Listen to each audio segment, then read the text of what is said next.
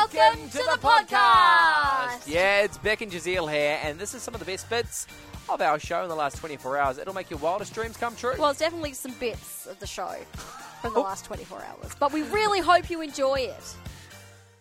Okey-dokey, this is a time of the week where, we don't want you to hear bad stories. There's enough of that on the news. There really is, so something to inspire you. Yep, light-hearted, make you put a bit of a smile on your dial. What have you got for us, Beck? This one's definitely going to put a smile on your dial. All right. An eagle-eyed pooch has... No.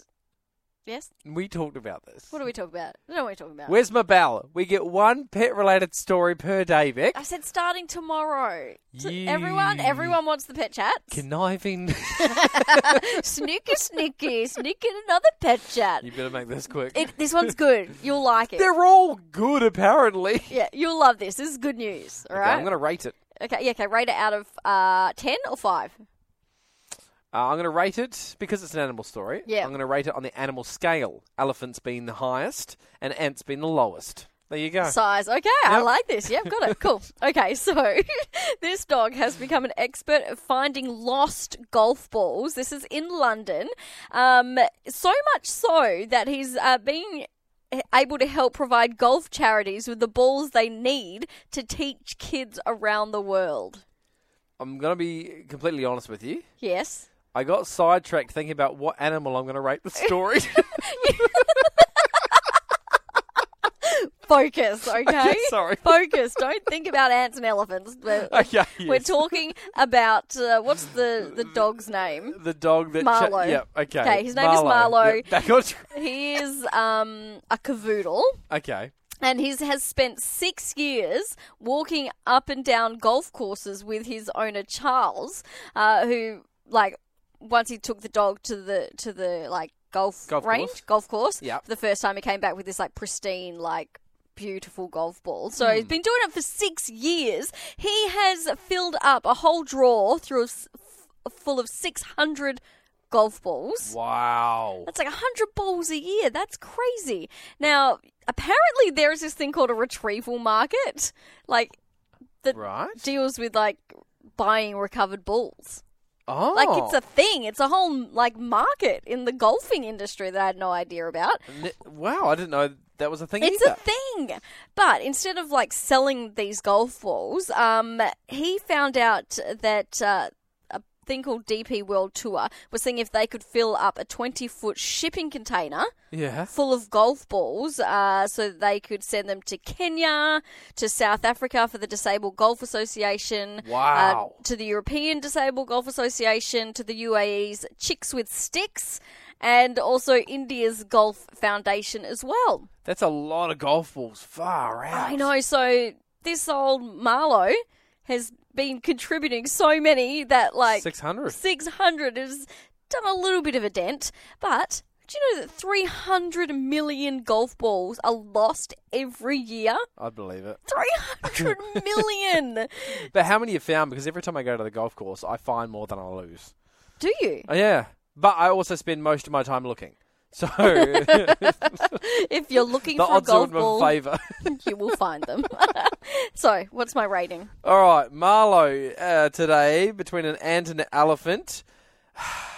Look, it wasn't the best, I have to admit. But it was good news. It was good He's news. collected golf Yes, balls yes. for disabled golf charities. Okay, yes.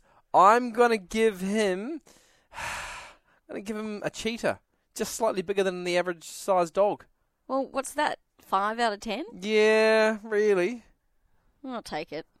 A few texts coming through on the back of your story about the dog that collects the golf balls and now they're going to ship it across the world, a big shipping container. Andre says, interesting. So how many golf balls fit into a 6-metre shipping container, Beck? Now, Andre, I can't remember. I want to say about 10,000. Right. I think I remember reading that, but don't quote me. Okay. And thank you to Jim. Gave me 7 out of 10 for that animal story. Look, Jim, that's all well and good, but it's an animal story, and so we've established on the Drive Show, if it's an animal story, you need to rate it in the animal kingdom. So what does a 7 translate to? 7's actually quite big. It's Yeah. not an elephant, obviously, because that's the biggest, so we work our way down. Look, we're looking at kind of like a horse. All right, I'll take that. Alrighty, from animals to technology. There's no easy way to sing that. No, just don't.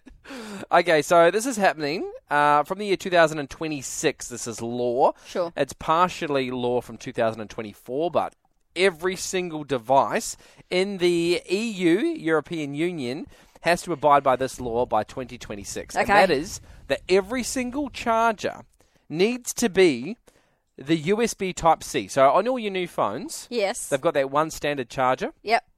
Everything Yes. has to be charged by that. Yes. Absolutely. So we're talking laptops, we're Yep. talking phones, your Headphones. toothbrush, your headphones, absolutely everything. Yes. Can we make it law in Australia, Well, please? that's awesome. It's so annoying when you go to some Yes. friend's house and you're like, oh, do you have this? And they're like, oh, no, sorry. Yeah. Then you might have to buy one because, you're 2 days away from your house and then you're just buying them. USB-C or whatever it is. But also interesting because obviously different brands of phones have slightly different charges. Yep. So get rid of that. It is law. In this country, they have to be the same. Okay, so In these countries, I should do you say. think then It'll a go certain across. phone company will then just change it across all their phones, or they would just, in that country, they put in a different charging port? So hard to know what will happen Yeah. because I'm like, what benefit is it for them currently having that weird charging cable? Because it means that people have got to... Stuck. Yeah, they're stuck. They have to. They've already got all the chargers. They have to go about and buy a new charger. Well, interesting you talk about that because 250 million euros is spent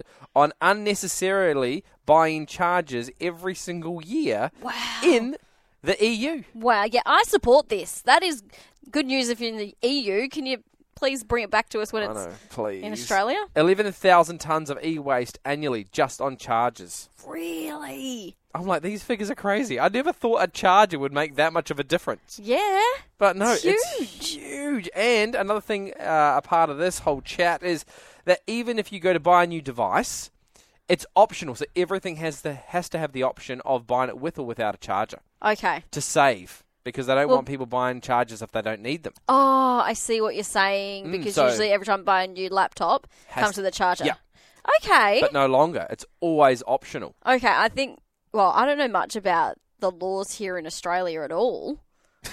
Like, Full stop. It's just in general. Am I breaking it? Who knows? Who knows? No, but when it comes to technology stuff like that, does anything like that exist here? Do you know? I'm not sure. Okay, But another quick question for you. sure. On the scale of technology, where does this story sit? Okay, with like a USB drive being one, Yep. and a brand new state-of-the-art like computer for digital technologies, So far, this is going good. a 10. I give you a mobile phone. This is the worst. Whew, what a hoot that was. That was. Oh, I'm Yeah. tired just from listening to it. Oh, I'm energized. Yeah. Hey, if you want more from The Drive Show, just visit 985.com and don't forget you can tune in live anytime for more of this great banter.